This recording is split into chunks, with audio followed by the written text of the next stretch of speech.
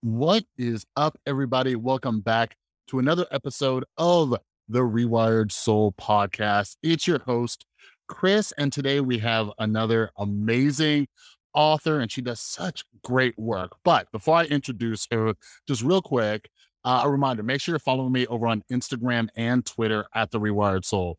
I got some announcements coming up, some minor changes going on and all that. So make sure you're following me on Instagram and Twitter at the Rewired Soul so you don't miss any of this stuff. All right, cool. So let me introduce today's amazing guest. So it is Lara Bazelon. All right. So she's written a couple books, but today we're going to be mainly focused on her book, Rectify.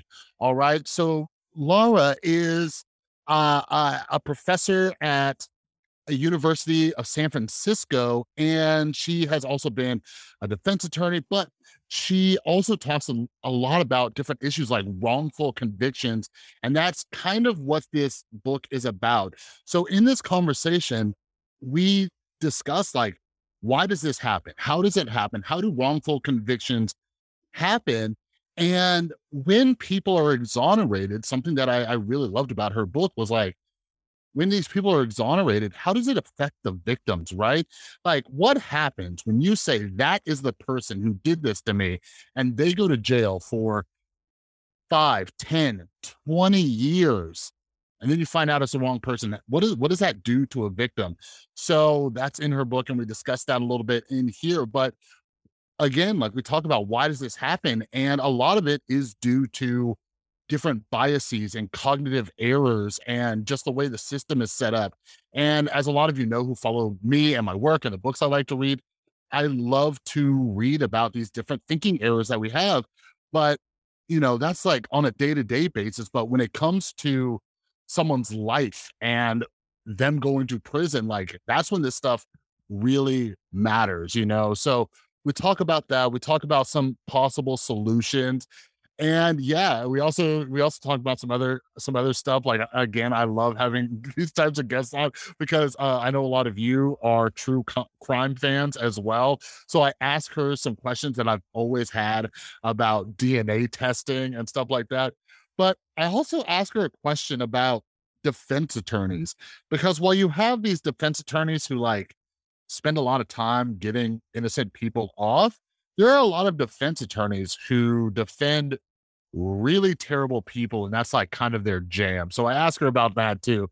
But anyway, this is such a great conversation, and this is an issue that I'm really passionate about, not just as a former drug addict, but as somebody who sees how many people are, wrongfully convicted, wrongfully arrested, and all these other things. So I'm really appreciative of the work that Laura does and, this book and everything. And she also has another new book out, which is a novel. And we talk a little bit about that at the end for all of you fiction lovers out there. All right. But anyways, without further ado, here's my conversation with Lara Bazelon about her book, Rectify.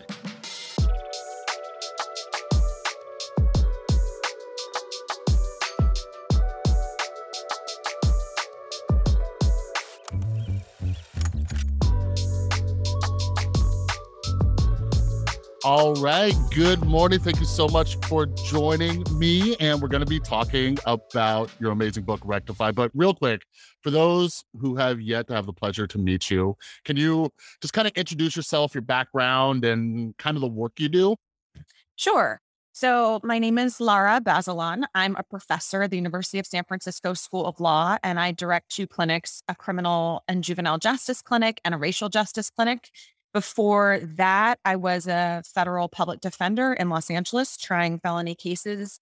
And I was also the head of a small innocence project called the Mm, Loyola Law School Project for the Innocent at Loyola Law School. cool. So yeah, it is something that I'm super interested in. Like I'm a recovering drug addict. I'm always looking at like justice reform and stuff like that. And Rectify I'm curious, like what kind of inspired it? I know it most likely has a lot to do with your work, but with like wrongful convictions and the incarceration rates, like what are some of the main issues with the justice system that you're trying to tackle in the book? I'm trying to tackle not just the causes and the consequences of wrongful conviction for the people who have been wrongfully convicted, but also the consequences, the collateral damage to Mhm. victims, the original crime victims and their families, and then other actors in the system who either wittingly or unwittingly participated. So judges, jurors, prosecutors, defense attorneys. There's just a lot of ripple effects coming outward from a single wrongful conviction. So I really wanted to look Mhm. at that. And I also just wanted to challenge the myth that the system, quote unquote, works when somebody is exonerated and then they go off and live happily ever after. Mhm. Yeah, that was something I definitely found interesting about the book. I've been reading more and more just about this issues with the justice system, but this one really tackled different angles of like the victims, right? Who like wrongfully accuse someone, and we could, we'll touch on some of the reasons that happens, but some of the traumas that they go through, some of the psychological issues, right? Like wrongfully accusing somebody and they go to jail for a while, but also, the other person is free. So what would you say, like, what is like this was you released in like 2018, I believe. Like, have we made any progress? Because like some of it was like the victims being totally caught off guard and not even knowing that the person was exonerated. Like there were so many things that I don't even have time to dive into. But have we made any progress like when it comes to the victims or solutions? Some jurisdictions have made a lot of progress and they have put the victims in a different posture than they have been in the past. So in the past, essentially, victims were really props, I think, for the prosecution. And they were a way for the prosecution to say, this person's really evil and look at what they did to this person and to this family. And Hmm. then once they participated to that limited degree in the criminal process and got the conviction, they weren't that interested in them anymore. And you're right, like oftentimes didn't communicate with them, et cetera. And I think now, at least with progressive DAs, they run on these platforms of really trying to be very victim centered. Of course, there are Mm. laws now, including a law in California, that requires that they be notified at certain points along the way. So there's the legal imperative to comply with the law. But then there's also just the understanding that before you take any significant action in the case, pretrial or importantly, post conviction, you notify the victim. And I know that that's absolutely the practice here in San Francisco Mm. and in some other jurisdictions as well. Yeah. Well, that's definitely good. And yeah, it's interesting too because it happens like, county by county or even state by state, and it's not like a federal thing. Um, but one of the things that I've been dying to ask someone with your expertise, Lara, is this. So originally before I dove into like justice reform, I read a lot about like, false memories and issues with like witness identification and all the like there's so many things, right? I've read entire books about how screwed up our memories can be. But on the other side of it, like I'm always just like appalled at how many women I know who have been the victim of like sexual assault, sexual abuse, and all that.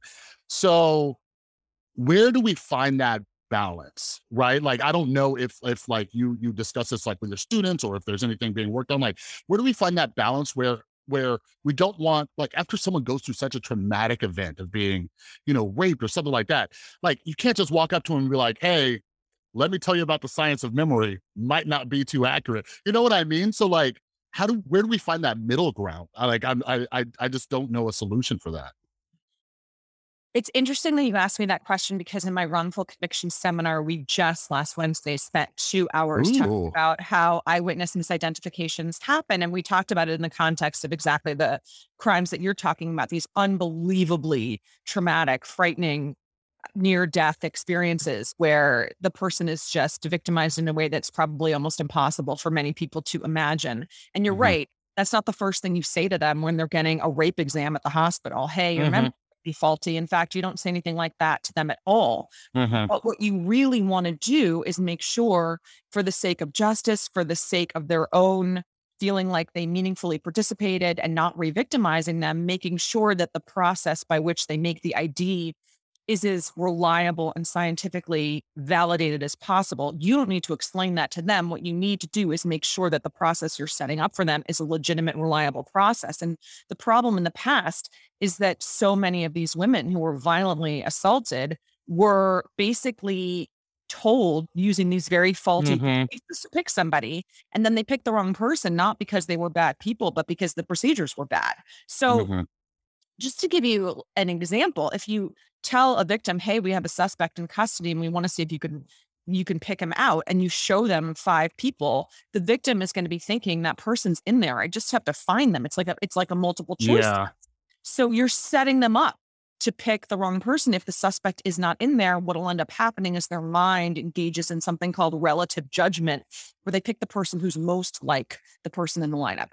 The Mhm. better practice is to say, basically up front, you issue this cautionary instruction which says very clearly the suspect may or may not be in here. The lineup is constructed such that you have people who actually look like each other. In the past, for example, if they describe the attacker as 6'1", you're not going to have someone in there who's 5'6".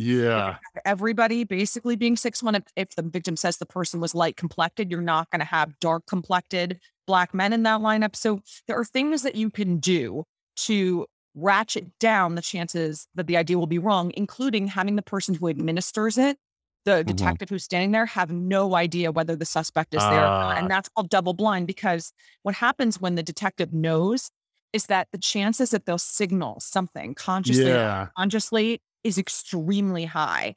And they also might do something like give confirmatory feedback and say, like, good job, that's who we thought it was. And then that Mm. just reinforces the idea in the victim's mind that they got the right person. So there's things that you can absolutely do on the law enforcement side to make it as legitimate as possible. And, just like, for example, if it's a photo array, not just showing them one, showing them multiple photo arrays, showing them the picture sequentially rather than all at the same time. Again, because if you do it one at a time, they can't engage in that relative judgment problem that I was talking about. So Mhm. there are a lot of things that we can do to make sure, or to, I guess I should say, reduce the chances Yeah. that the idea is going to be mistaken. Because of course, it's horrific to find out years later that you misidentified the person, and then that the actual person sometimes went on to harm other people. Mhm. Yeah, that's really interesting. Like, I'm really into my background's like in mental health. When I learned about double blinds with medications, I didn't even think about that for something like this, like bringing in a detective who has no idea either because of those, unconscious movements or signals or something they might say or they might smile or you know what I mean? Like when you get like excited, like, oh, you're gonna get the right one, and yeah, like I don't know. I really respect the work that you and so many others do because when I learn about this stuff, I get so hopeless. I'm like, what are we gonna do? So like a minute ago, we were talking about, how it might be like county by county, state by state, and stuff like that. And it seems, and you touch on this in the book that so many police departments are just like, or even district attorneys are just like, we need to close this case. We need to have high conviction rates. Like what is something that should be, in your opinion, being worked on? Like, are the incentives screwed up? Because even with policing, just normal policing, right? Like you hear about the issues like in New York where they're, like trying to make like overtime pay. So they'll, arrest somebody for something stupid at the end of their shift or whatever. Like are incentives, do you think incentives are the issue or is it I don't know. Like, is it a structural thing? Like, where are the problems? Like, what's something that they could start at? They could start with a little section. The incentives, I think, can often be truly perverse, both for police and prosecutors. For example, in a lot of prosecutors' offices, the way that you get promoted is that you get convictions. And people who get acquittals are seen as weak or bad at their job, rather than, hey, the system worked. There was reasonable doubt. And so that's why there was this not guilty verdict. And I think for police, there's just tremendous pressure, particularly in these high profile cases, to solve it as quickly as possible. And so what that means is they tend to focus on someone right away and then develop tunnel vision, where when there's evidence that comes up that tends to challenge their idea that it's not that person, they Mhm. basically sort of wave it away or explain it away. They delegitimize it because their focus is, as you said, on clearing their cases and getting that solved. And so until we change those incentives, and we really, most places have not, there's going to continue to be this problem. And in the cases that I litigate with my students in the clinic, we just see it again and again. This focus on one person to the exclusion of all others very early on, and then just an absolute refusal to adjust to the fact that evidence comes out strongly suggesting it's not them and maybe even it's someone else. Yeah. And that's interesting too, like with incentives, I'm always trying to see like where, similarities are and just in different, disciplines and stuff like that. And this is something in the scientific community as well, where I've talked with authors about how they don't publish studies that don't find anything, right? So it's almost like not having convictions, or in the scientific community, like sometimes no result teaches us a ton. You know what I mean? For example, like something I was talking with somebody about the other day, or low arrest, or like arrest dropping in a city, that's not a bad thing. Maybe that means that, they're doing more due diligence and not arresting people for really dumb minor things. So with the incentive structures, I'm curious, like something I often think about, like we were talking about, things to reduce the likelihood of wrongful convictions by, treating the victim in a certain way and things like that. I'm always thinking about like the jury too, right? I'm curious because if it was up to me, and you tell me if I'm crazy, I would want like jury members with such an important job to have to go through like some kind of training, right? They would have to learn about false memories. They would have to learn about biases. They would have to learn about some of the issues with, promotions based on convictions, just so they have like a broader view of potential like motivational reasoning or bad testimonies. You know what I mean? So is that like too much? Is that impossible to do?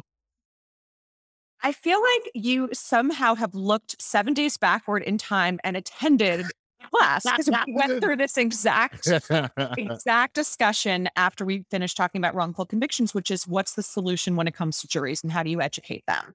And Mm, so there is a movement to basically take the Supreme Court precedent, which hasn't changed at all since the 1970s, which mm, assumes that juries completely understand how memory works. Basically, the Supreme Court says jurors get it. They know how to identify people. They have two eyes in their head. They can see, they understand how memory works. You don't need an expert to explain this. You don't really need any cautionary instructions. This is not an area that requires anything outside of a lay person's knowledge and life experience. That is fundamentally not true. And we now have decades and decades of evidence showing, like you said, that memories can be contaminated, memories can be false, memories can be corrupted, that the mind is not a camera. And so what's happened is that in some states, for example, New Jersey, they have added greater protection. So just to back up for a second, like the Supreme Court law is the floor, it's the basement. You can't go mhm. below the basement, but you can add floors. And so some states have been adding, and they've been saying, you know what, this isn't enough. It's not good enough to assume that jurors are going to get it. They don't. And so they need to be instructed. They need to be told, hey, this was suggested in this way. This was a cross-racial identification. And we know that there's this thing called own race bias where you're just not good at Yeah. identifying people outside your own race. Hey, there was poor lighting, there was weapon focus, there was stress. And so they're allowing more and more the defense attorneys to litigate that. In some states, they were barred from introducing eyewitness identification experts well into the aughts, 2010, 2015, not allowed. Wait, they And wouldn't they wouldn't let people come in and educate them about it? they would not let an expert testify. It was banned because the state courts would say, "We don't What? need that. We don't need Oh that. my. That's not an area of expertise," but it 100% is. And so now people, not people, I would say, the justices in various states, Louisiana, Pennsylvania, where previously you hadn't been able to talk about it, are saying, "Okay, in some cases you can bring in an expert." And okay, in New Jersey, if you can show that there's an issue, we're going to get a jury instruction. And so, what I like about that, what I was talking to my students about, is that even if it's just a jury instruction, you can have a field day with a jury instruction. You can build your whole case around a jury instruction. And I was joking to my students, anyone who's ever been a trial attorney, which I have, and they've sat through the judge reading the instructions, they're very long. The judges read them in a monotone. Nobody listens to them. Well, when Mhm. it's your turn to stand up and give your closing argument, you can say, okay, let's talk about jury instruction number 63, when the judge talked about cross-racial identification. What does that mean? What does that mean for this case? And Mm. then you just hammer it. And I do think now there are more ways to litigate this and to educate jurors, because it's just simply a farce to believe that they come in with that kind of background and knowledge. They don't. It's nuts. So something I wrestle with a ton. Like I read an insane amount of books for no other reason than being curious, and I get that curse of knowledge where I assume people know, right? And that sounds kind of like oh yeah, people know about this. People know. Like we have we're living in a time where we have so many conspiracy theorists. People are arguing about wearing masks or vaccines. You know what I mean? And I'm like, and you expect them to understand that memory is sometimes flawed like that? That seems bonkers to me because there's so many things that are contaminating our judgment on a daily basis. And maybe it's an unrealistic expectation of myself or an unrealistic like goal, but I'm always like looking at the like trying to get down to like the root layer, like, okay, maybe we educate the jurors, but everybody has the potential of being a juror. So how do we educate people, like people as a whole, to knowing this? Because, for example, we have so many people who just love true crime. Like, for example, like true crime podcasts are some of the biggest ones. So you would feel like a lot of people are educated in this. So I don't know, like so you're teaching your students, right? And I love that because like I have a 12-year-old son. I try to teach him as much as possible so he can do something when he's older, right? But like, is there are there any like realistic widespread solutions? Like you're teaching your students. Are there anything like would it be realistic to educate people like pre-trial, or should we start teaching it somewhere else? Do you think? Like, how do we get this message out there that we all suck and have a bunch of cognitive errors that can potentially screw someone's life up. You know what I mean? I think you were right to indicate that some of the best ways is actually through media, is through whatever people are going to pay attention to and listen to, whether it's a book like Picking Cotton, which came out, I think, God, almost 20 years ago. And it was the story of a rape victim picking the wrong person and Mm, delves deeply into how her memory became contaminated by the procedures that were used, and it was a bestseller, and they went all over the world talking about that story. And I think it really did educate a lot of people. mm. Something like Making a Murderer, that podcast, I think moved the ball forward so much when it came to something like false confessions, which people just didn't Oh, really yeah. think was a thing. And then you watch Brendan Dassey be manipulated and you realize, oh my God, this is real. This is an actual phenomenon. And I also think that the statistics themselves, people focus on wrongful convictions. They have been able to move the needle on a number of issues. And I honestly believe, for example, that any movement we've seen in terms of people not being in favor of the death penalty anymore has Mm. how many innocent people have been freed from death row. So that even if you do think that that is an ultimate punishment that some people deserve, I think a lot of Americans are horrified to think that we've killed innocent people, that the state has done that. So I think the combination of kind of the phenomenon of wrongful convictions and the innocence movement, plus, as you were saying, true crime and memoirs and autobiographies and books that are really targeted and media that's targeted and films to reach a mass audience do an incredible amount of educating, far more sadly than I do 20, 30, 80 students at a time, right? Yeah. Yeah. So overall, are you optimistic in the direction that we're heading? Like, are you like, hey, things should be getting better. Hopefully soon with media, more people listening to podcasts, watching, all these things. You can lie to me too. Go for it. I mean, it's It's funny. I am optimistic, and I'll tell you why. I started practicing law in 2001 when I was a federal public defender, and in 2001, the innocence movement was in its infancy. Being a public defender was widely considered to be a road to nowhere. The idea of a progressive prosecutor didn't even exist. If Mm, you told me, my 27-year-old self, that in 2021, there would be not one, not two, but almost a dozen progressive prosecutors with jurisdiction over millions of Americans who are implementing any number of policies, all on lines that we're talking about, including my own city, I would have told you that you were insane because it was so much darker in 2001. And I'm not trying to suggest remotely that everything is perfect, but I do think there's been somewhat of a corrective to this merciless, pulverizing, tough on crime, mass incarceration, pummeling, which is what my clients experienced every single day. And I guess because I grew up in that system, mm. I didn't even have the imagination to envision the place we are in now.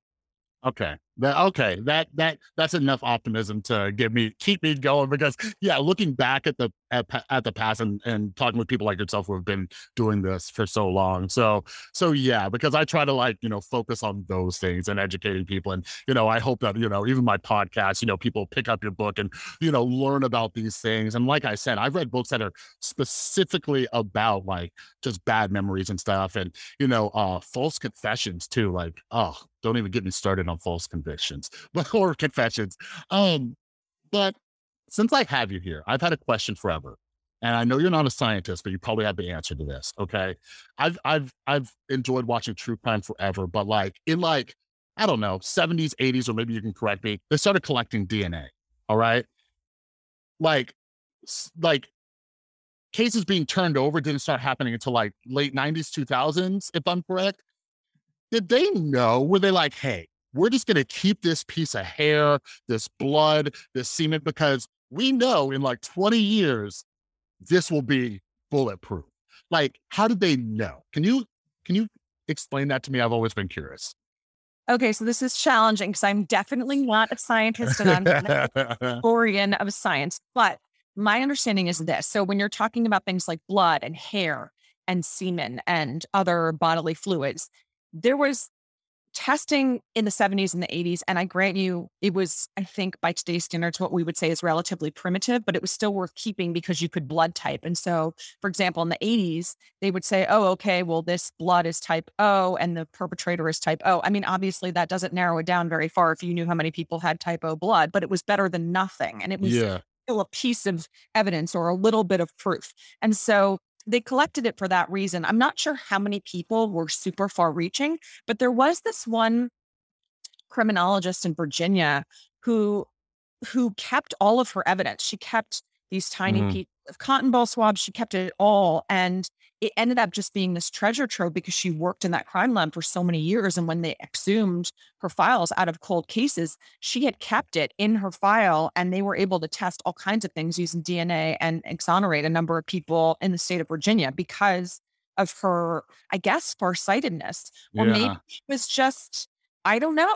It's hard to explain why some people are super meticulous in holding on to things that you're like, well, does that really have that much significance? But I think it had a limited significance in the 70s Yeah. and then it became of far greater value as our testing methods became more sophisticated and evolved. Yeah, yeah, that's interesting, and maybe I'll get curious enough to like dive into some book on the history of this stuff because from what I've seen, we're terrible at like predicting like future technology. Like for example, a lot of us are fans of like Back to the Future, and we're supposed to have hoverboards, like all sorts of cool stuff. We got none of it, but somebody was like, you know what? I bet DNA testing will, you know what I mean? Like and technology, it's advanced in so many places, but not in others and stuff. So I've been super super curious about that. It's really interesting, and yeah, maybe she was just a hoarder, and we got lucky. Like I don't know. Um, so so I discovered you and your work when I watched you talking with Glenn Laurie. All right. And I love Glenn. I respect his work a ton, but it was one of the first times where I saw, kind of a debate where you brought up the statistics around African Americans being arrested, right? Because when it comes to these like discussions around like Black Lives Matter or systemic racism and stuff like that, it doesn't seem like people are really grasping these statistics, right? Like, so for example, let me just throw out a chain of events that I don't feel like people put together, right? Like, so you have Black communities, right? And they're like, oh, well, they're not as educated, or there's higher crime rates because they're being raised in these single family households, right? I'm like, okay, like I'm a huge psychology nerd, I can get that, but are you taking into account that Black men are arrested at insanely high rates, which is removing them from the households, you know what I mean? So how do we, or even if you could speak to that and explain it a lot better than I just did, like some of these systemic issues, because it seems like when these debates happen, these conversations, like even Glenn was like, oh, I'll have to look into that, right? Like, are people, willfully ignorant, not looking at it, and not ignorant in a terrible way, just they don't know. Like, where does this issue come from? Because it seems like, and maybe it's because I'm half Black and I have a whole half of my family. You know what I mean? But like, how do we educate people like, hey, this is a chain reaction of things that are happening. And that's why they call it systemic, because it's affecting entire systems. Right. And I think part of the problem is that it's really easy to be incredibly reductive. And on the one side, say there's no such thing as systemic racism and kind of, I hate to call it the Bill Cosby mantra because of Ugh. what happened, but the whole pull up your pants, Black people kind of thing. Mhm. Pull it together. You have the Civil Rights Act. You have Brown v. Board of Education. We're done Yeah, with isn't that your enough? disparities. It's fine. Be happy. There's sort of that extreme end. And then at the other extreme, there's sort of every single problem that afflicts the Black community or the Latinx community, name your community, can be reduced to racism. And there's no other explanation, Mm. which is way at the other end of the spectrum. And I feel like that it ends up kind of people fall on those extreme ends in large part because, and as you said, I think that they don't think that carefully about how complicated it is. And also because the subject is so charged. And I think actually, quite frankly, a lot of white people are even afraid to engage in it, which is incredibly unfortunate. But to go to what you were saying about these disproportionate arrest rates, you're absolutely right. So we can just take drugs, for example, drug crimes. White people and Black people use drugs at almost exactly the same rates. And that's true for all drugs. And yet Yeah. war on drugs, the so-called war on drugs, overwhelmingly targeted Black and brown people, mainly young Black men. Mhm. Why? White men use cocaine and deal cocaine at the same rates, but it's you look at who's incarcerated and who's doing these unbelievably high sentences, and overwhelmingly it's Black men. And that's because there's a bias in the system towards, as you say, stopping Black men. And this is really based on, whatever reasonable suspicion. What does that mean? I'm a police officer and I look at you and I think the way that you're behaving signals that a crime might be afoot. What does that mean? You're looking over your shoulder. You're reaching for something in your waistband. I mean, Yeah. things that are just that everybody does, but when Black people do them, I guess are somehow more suspicious and more likely to get them arrested than white people. And Mhm. so that has been going on really for decades. It's going on today in cities. They're just much more likely to be stopped. They're much more likely to be arrested. Once they're arrested, they're much less likely to get out on bail. So they're more likely to plead guilty, et cetera. And so we have this whole baked in bias, bias in policing, bias in charging, bias in outcomes in terms of the war on drugs. Then you get into this much more complicated area. And this is, I think, where Glenn Loury really wants to have a debate, which is, okay, that's true. And it is also true that in marginalized communities, which tend to be communities of color, there are higher rates of violent crime. So statistically speaking, you're more likely to either be a victim or a perpetrator of violent crime when Mm. you look at the stats. And so how do you explain that? How do you explain that higher statistical rate within especially the Black community? And that's what Glenn keeps asking. Why is that? Why is it that Black men, for example, commit a disproportionate number of violent crimes? And his whole point is you can't reduce that down to systemic racism. You have to look at these other things that are going on in these communities. What I object to, and this actually kind of caught my attention when he had Charles Murray on, the author of The Bell Curve, Mm. is he said to Charles Murray something like, is this a genetic problem in your view? And Charles Murray said, I don't really take a position on that. And my mouth just dropped open. I mean, how could it be genetic? That's insane. It's insane to think that there's a criminogenic gene unique to Black people. And so Well, that's where yeah. that argument to me just starts to go off the rails and become alarming and angering, right? So it's a combination of things. It's not a gene. It's not genetic. It's Yeah. but a lot of it is about poverty. A lot of it is about having your family torn apart. As you say, single parent households, the kids tend to have worse outcomes. Okay, right. And that's true if your dad was taken out of your home for whatever, selling cocaine and put in prison for 20 years and you didn't have any money growing up. And so, Mhm. you know what I mean? You can kind of Yeah. these cycles perpetuating themselves. Yeah, absolutely. And I can't remember if you touched on it in your book, but there's a lot of misconceptions, myths, and bad science around the warrior gene, right? Where they're like, oh, the MAOA gene, it makes people more aggressive, and because they link it to like killers or violent people and stuff like that. But there's a lot of debate around it and all that kind of stuff, and environment plays a huge role. But and your talk about that, the perpetual kind of issue, and coming from a drug background, right? Mhm. Like, something that was very fortunate for me, well, a few things, right? Actually releasing an episode today about success and luck with Robert Frank. But like, lucky for me, I look very white, even though I'm half black, right? But when I was drinking and using drugs, I never got in trouble with the police, right? Living here in Las Vegas, I drove drunk too many times, never got a DUI, just so many things I didn't have to worry about. But for the people who go in, and you talk about this, quite a bit in the book, is our punishment, right? So you get punished by going to jail, right? And then you get released, and you might be on probation, parole, whatever, and you have this mark. You have this mark on you. So places don't hire felons. You can only get a certain amount of jobs. You spent a lot of time for something stupid that you got arrested for, like having a little weed, which is being legalized in a bunch of ways. Anyways, so now it's harder to get a job. You go back to your crappy community. What are you going to do? What are you going to do to support your family and make money?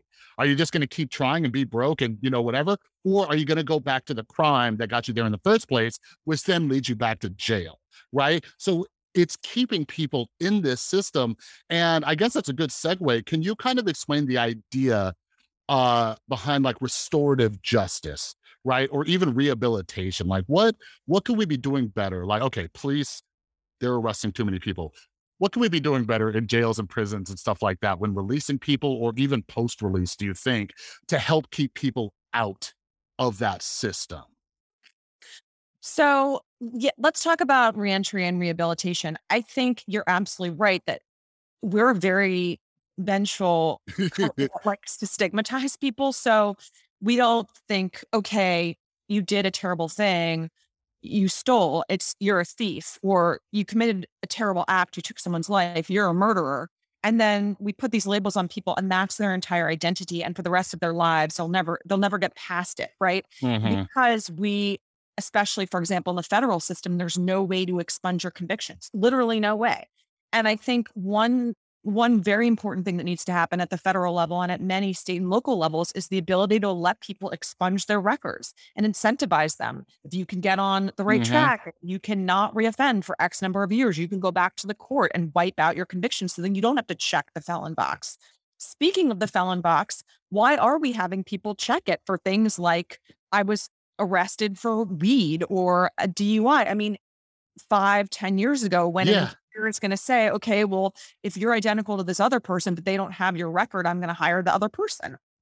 So there's also this whole concept of what's called banning the box, which is not making people 10, 12, 20 years later say like, oh yeah, this thing happened. And therefore I probably know that you're going to disqualify me for this job. And it's also true for licensing. Like you can't get licenses in a lot of states to be a barber or an electrician or what have you, because you have something on your record. So I think it's undoing all of that.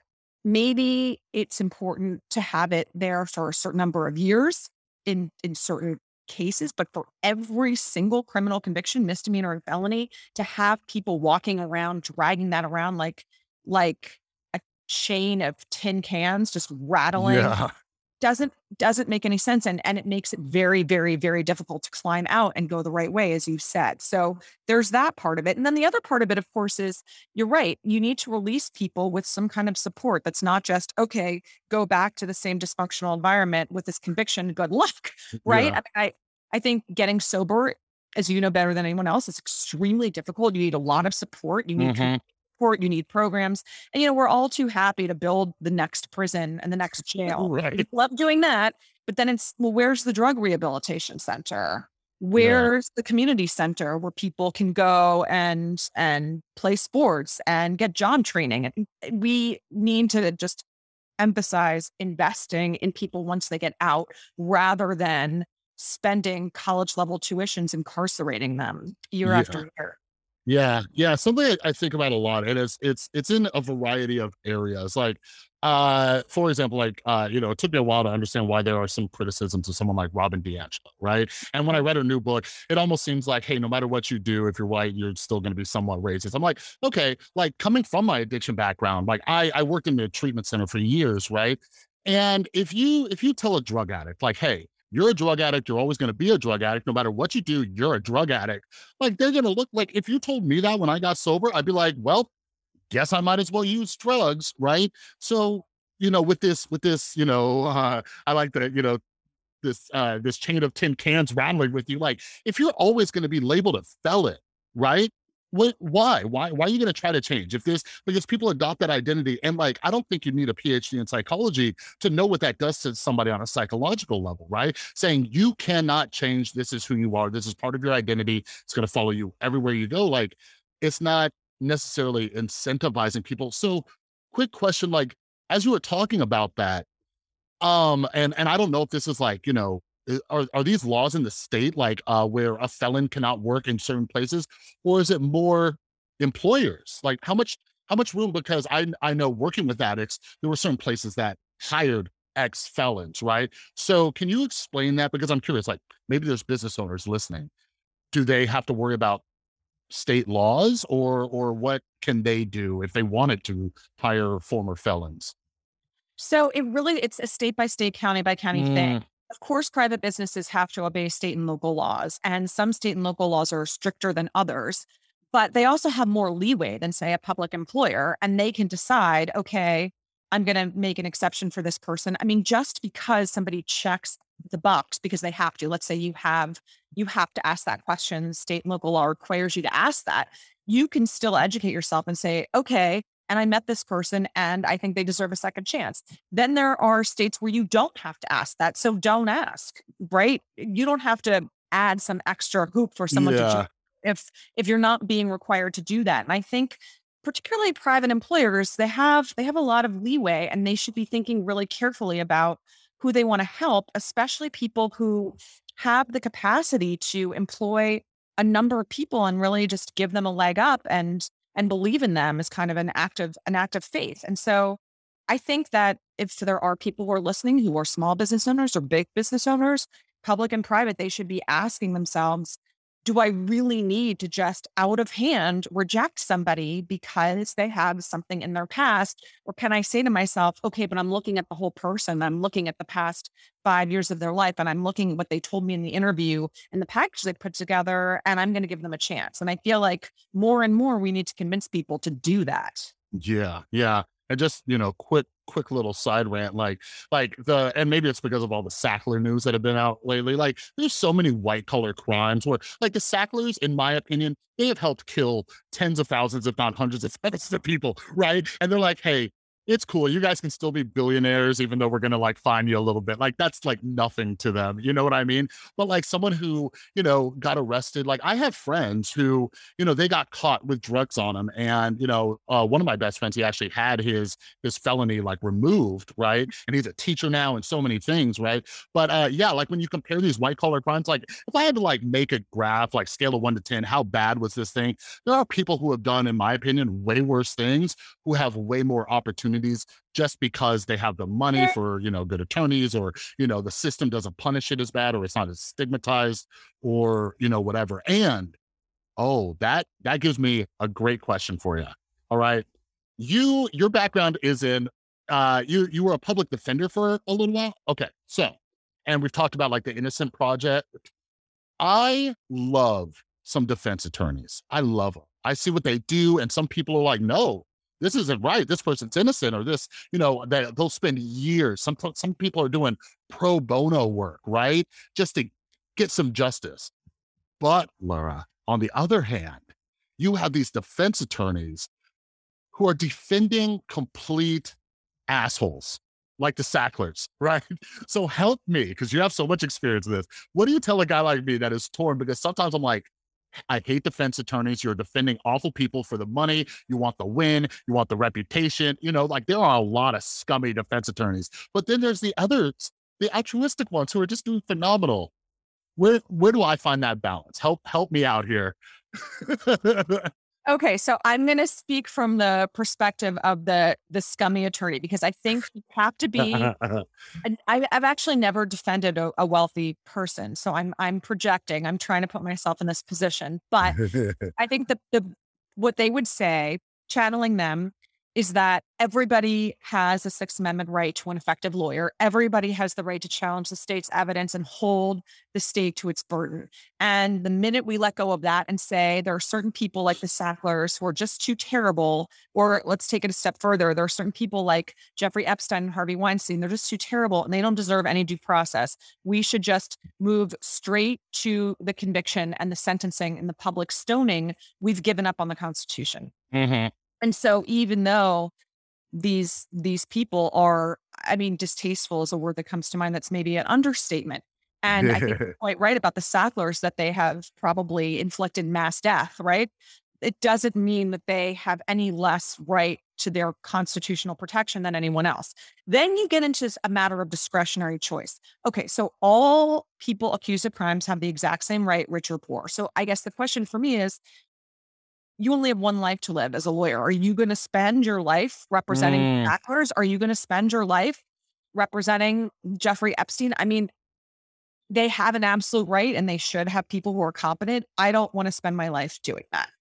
I just don't. I don't feel like I just don't. It's not that I don't believe in the principle. It's just I have a finite amount of time on this earth and I don't yeah, want to spend it doing that.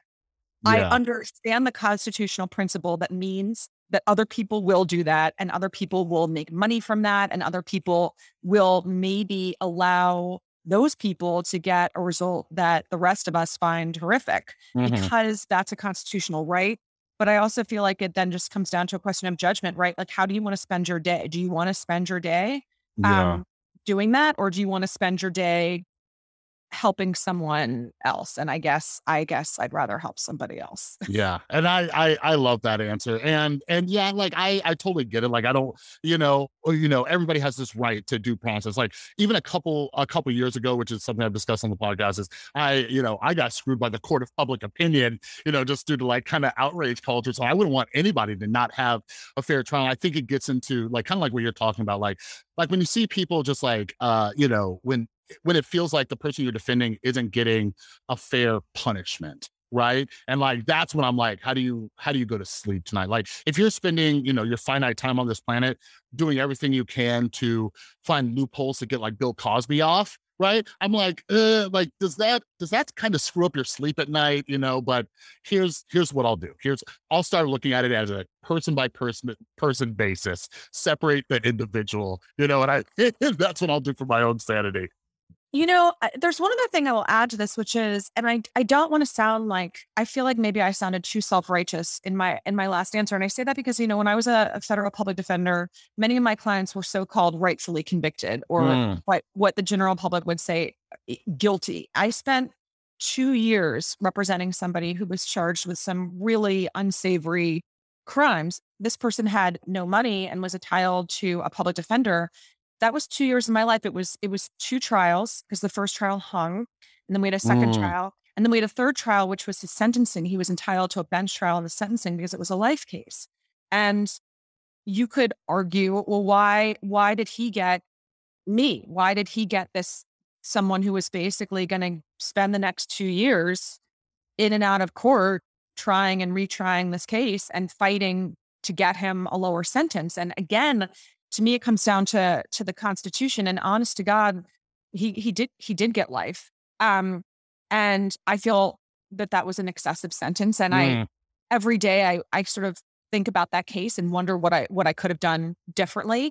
And maybe you could argue that the Sackler lawyers could point at me and say, well, look at what she spent to, Yeah, you know what I mean? And so I guess I just again come back to this whole idea that there is this constitutional principle at stake. And certainly for my client, I just didn't feel like, regardless of the evidence, this was someone who should never ever get a chance to ever get out of prison again. I feel that about very few people. So it yeah, is complicated. It's not as if like I only represent stone cold innocent people who've never done anything wrong. I don't want to yeah. give your listeners that impression or like I'm completely self-righteous. Yeah, no, absolutely. And that's what I loved about just even starting this podcast and being able to have conversations is just seeing the nuances and the trickiness, because, just even in my opinion, like I'm not, I'm not for the death penalty, but even sometimes life or you're in California where they got like this three strikes thing, which I think is a little excessive, but also there's something that I'm always trying to figure out is just we love punishment. We love people being punished. And until it happens to you, then you're like, whoa, whoa, whoa, let's kind of back up a little, But yeah, I only have a little bit more of your time. And we didn't even cover half the stuff in Rectify. So everybody needs to go get it. But one of the things I loved about the book is that you're a great storyteller as well, which isn't something I read so many nonfiction books. Not everybody has that skill, but recently you actually have a newer book, which is not a bit. It is a novel. I heard you talk about it on Glenn's podcast as well, and I can kind of relate to it. You're a mother. I'm a father. We're both parents. I am a workaholic, and it sounds like that's kind of what it's about. So, for all of the listeners who might be interested in some fiction, what's this book about, or what kind of inspired it? So the book is called A Good Mother, and it is fiction, as you said, and it's a mystery. Actually, it's not a mystery, it's a thriller. Basically, it opens with this 911 call, and there's this 19-year-old mother. She's just had a baby, and she's confessing to stabbing her husband to death. And the Mm, issue is whether she did it because he was extremely abusive and she was in fear for her life and in fear for her daughter's life, or whether, in fact, she planned it and she's a cold blooded killer. And the person who's assigned to represent her, she doesn't have any money, is a federal public defender who is herself a new mom. mm, And rather than take her maternity leave and hand the case off, this mother decides that she's going to cut her maternity leave extremely short and go back and basically throw herself headfirst into defending this woman. And so various things ensue from that. And I was looking at a lot of different I was looking at a lot of different issues. I mean, one issue I was looking at is, what does it mean to be guilty? What does it mean to be innocent? What does it mhm, mean to be a good mother? Because of course the whole defense is you would do anything for your child, you would do anything to survive as a mother. And then to present that defense, you have this other mother, the lawyer, basically you could argue not really taking care of her own child. And there was repercussions for that and her relationship falling apart with her partner because of the decisions she's making. And yes, I did feel like it came from this place of experience. There was a similar case that was tried when I was a federal public defender. I didn't try it, but similar and mhm, fascinated me, but also from my own experience because I am a mom with two kids and I do find myself sometimes just thrown into my work in a way that I think a lot of people have been critical of, and me too, critical of myself of, mm, because there's this idea that you're always supposed to put your kids first and you're always supposed to be present in all five senses of the word. And of yeah. course, when you're really caught up in what you're doing, that's not true. Yeah. How old are your kids now? How old are they? They are now, my son is 12 and my daughter is 10. But I remember when my son was born, and it was similar to the protagonist in this book, where it was kind of like this unexpected thing. And Mhm. my life felt turned upside down. On the one hand, I felt like I was so in love with my son and I kind of couldn't believe how amazing and perfect he was. And at the same time, the rest of me hadn't really changed that much. I was still domestically challenged. I was still very ambitious, right? And it was just this interesting juxtaposition of this miraculous event in your life. And I think you probably know this, as a parent, you undergo a series of very profound transformations, including, I don't think your heart exists inside of your body anymore. It really exists inside of their body. And for the rest of your existence on this planet, whatever happens to them is going to impact you in a way that makes everything else in your life pale by Yeah. comparison. And yet, you're still the same person who is still driven and focused and maybe a workaholic, or maybe all these other things that you were before they came into your life. And it's this really strange juxtaposition.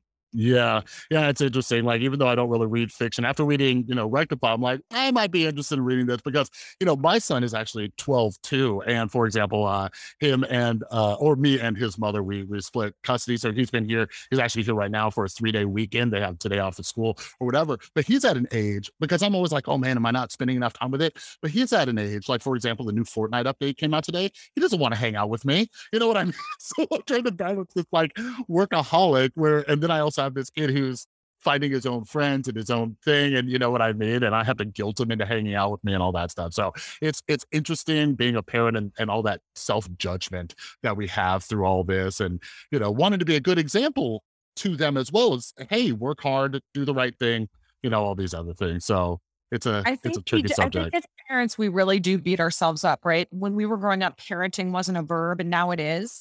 And I think you and I both being single parents, I mean, you have joint custody. I have joint custody. My ex-husband is a wonderful dad, but still you Yeah. feel extra pressure because you're alone with the kids and you really want to sort of be this perfect parent, but there's no such thing. And the other thing is people have said, well, aren't you worried that your kids are going to end up in therapy? Everybody ends up in therapy. I don't Yeah. care who your parents Yeah. were. If you don't end up in therapy, you probably should go. I Yep. just think people have a lot of resilience, and that includes kids. I have to tell myself this every day. Those individual decisions that you and I are making are not going to be outcome determinative. And I have very positive hopes for your son and his Fortnite obsession and all of the other things that are going on with him. And I'm sure that you're doing a great job. Nobody does a perfect job. Yeah, absolutely. Like I always say, like if I had a magic wand, everybody would get therapy. Everybody, we all need it. So, so yeah, so I definitely agree. But Lara, I appreciate your time so much.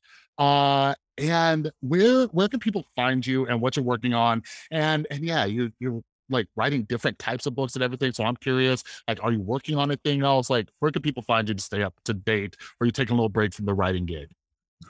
So I'm on Twitter at Lara Bazelon, and you can find my academic work through the University of San Francisco's website. And I'm actually finishing a book right now. It's a What? nonfiction book. Yeah. Ooh. It's called Ambitious Like a Mother: Why Prioritizing Your Job is Good for Your Kids.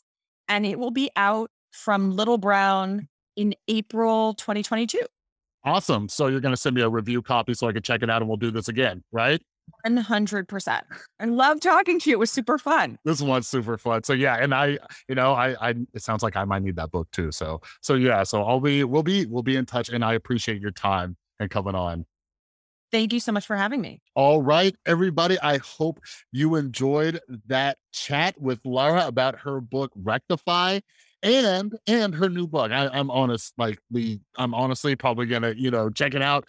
I've been hearing a lot. I've been hearing a lot about a lot of different fiction books and stuff like that. And I think one of my biggest fears about fiction is that I'm gonna sit there and I'm gonna read it and I'm not gonna like it and it's gonna take me hours and I could have just watched a movie or something. But anyways, I'm hearing about so many good ones and Lara is an amazing writer. So I'm gonna do it. I highly recommend you check it out too. So make sure you check down in the description below. Make sure you are following her and grab a copy of Rectify as well as her new book. And stay tuned for her next book that's coming out too. But yeah, make sure you're following her on Twitter. Laura's regularly talking about things going on in the justice system. And she explains it, she breaks it down in a way that like makes sense. So she's regularly tweeting about different news stories and stuff like that. So if you're keeping up to date on stuff like even with like the Supreme Court or laws that are being passed in different states and stuff, she does a lot of commentary on Twitter. So she's a great person to follow on there. All right. But yeah, also down in the description below, make sure you're following me at The Rewired Soul over on Instagram and Twitter. I have some updates coming up, but I also love chatting with all of you. And I like telling you what books I'm reading, upcoming guests, and all sorts of other fun stuff. So make sure you're following me at The Rewired Soul. And a few quick and easy ways to help support the podcast, because I know you want to support what we're doing here to grow this community of fellow book lovers and people who just really enjoy learning. Here's a few simple things you could do. One, make sure you're following the podcast. Apple, Spotify, whatever platform you're listening on, make sure you're subscribed or followed. Next, this is probably the biggest one, but I always say it second. Make sure you share these episodes. Like if you're somebody who listened to this episode and you're passionate, like some of us, about criminal justice reform and these other issues that we talked about, share this on social media. All right. Share with other people. But we have, almost 90 episodes now. So if you find any of these episodes interesting, make sure you're sharing it with people on social media. All right. And the last thing that you could do, real easy, head over to Apple Podcast, leave a rating and leave a review. All this stuff not only helps get the word out, but the algorithms love this stuff. All right. So I really appreciate it. But some other ways you can help support the podcast, down in the description, you can grab some of my books that I've written over at therewiredsoul.com. You can become a patron, and there's also an affiliate link for BetterHelp Online Therapy. This is a service that I've personally used that has helped me out a ton. So if you're looking for affordable therapy that's online, it's super convenient, and you work with a licensed therapist, check out that link for BetterHelp Online Therapy. All right. But another huge thank you to Lara for coming on to chat about both of her books. And make sure you head down to the description, make sure you're following her and grab a copy of her books. All right. But yeah, for all of you, have an amazing rest of your day. And tomorrow we have another great guest. And I'm really excited for this upcoming topic. I'm not going to tell you what it is yet, but stay tuned. It's really good. And yeah, we'll have a lot of fun. All right. So have an amazing rest of your day, and I'll see you next time.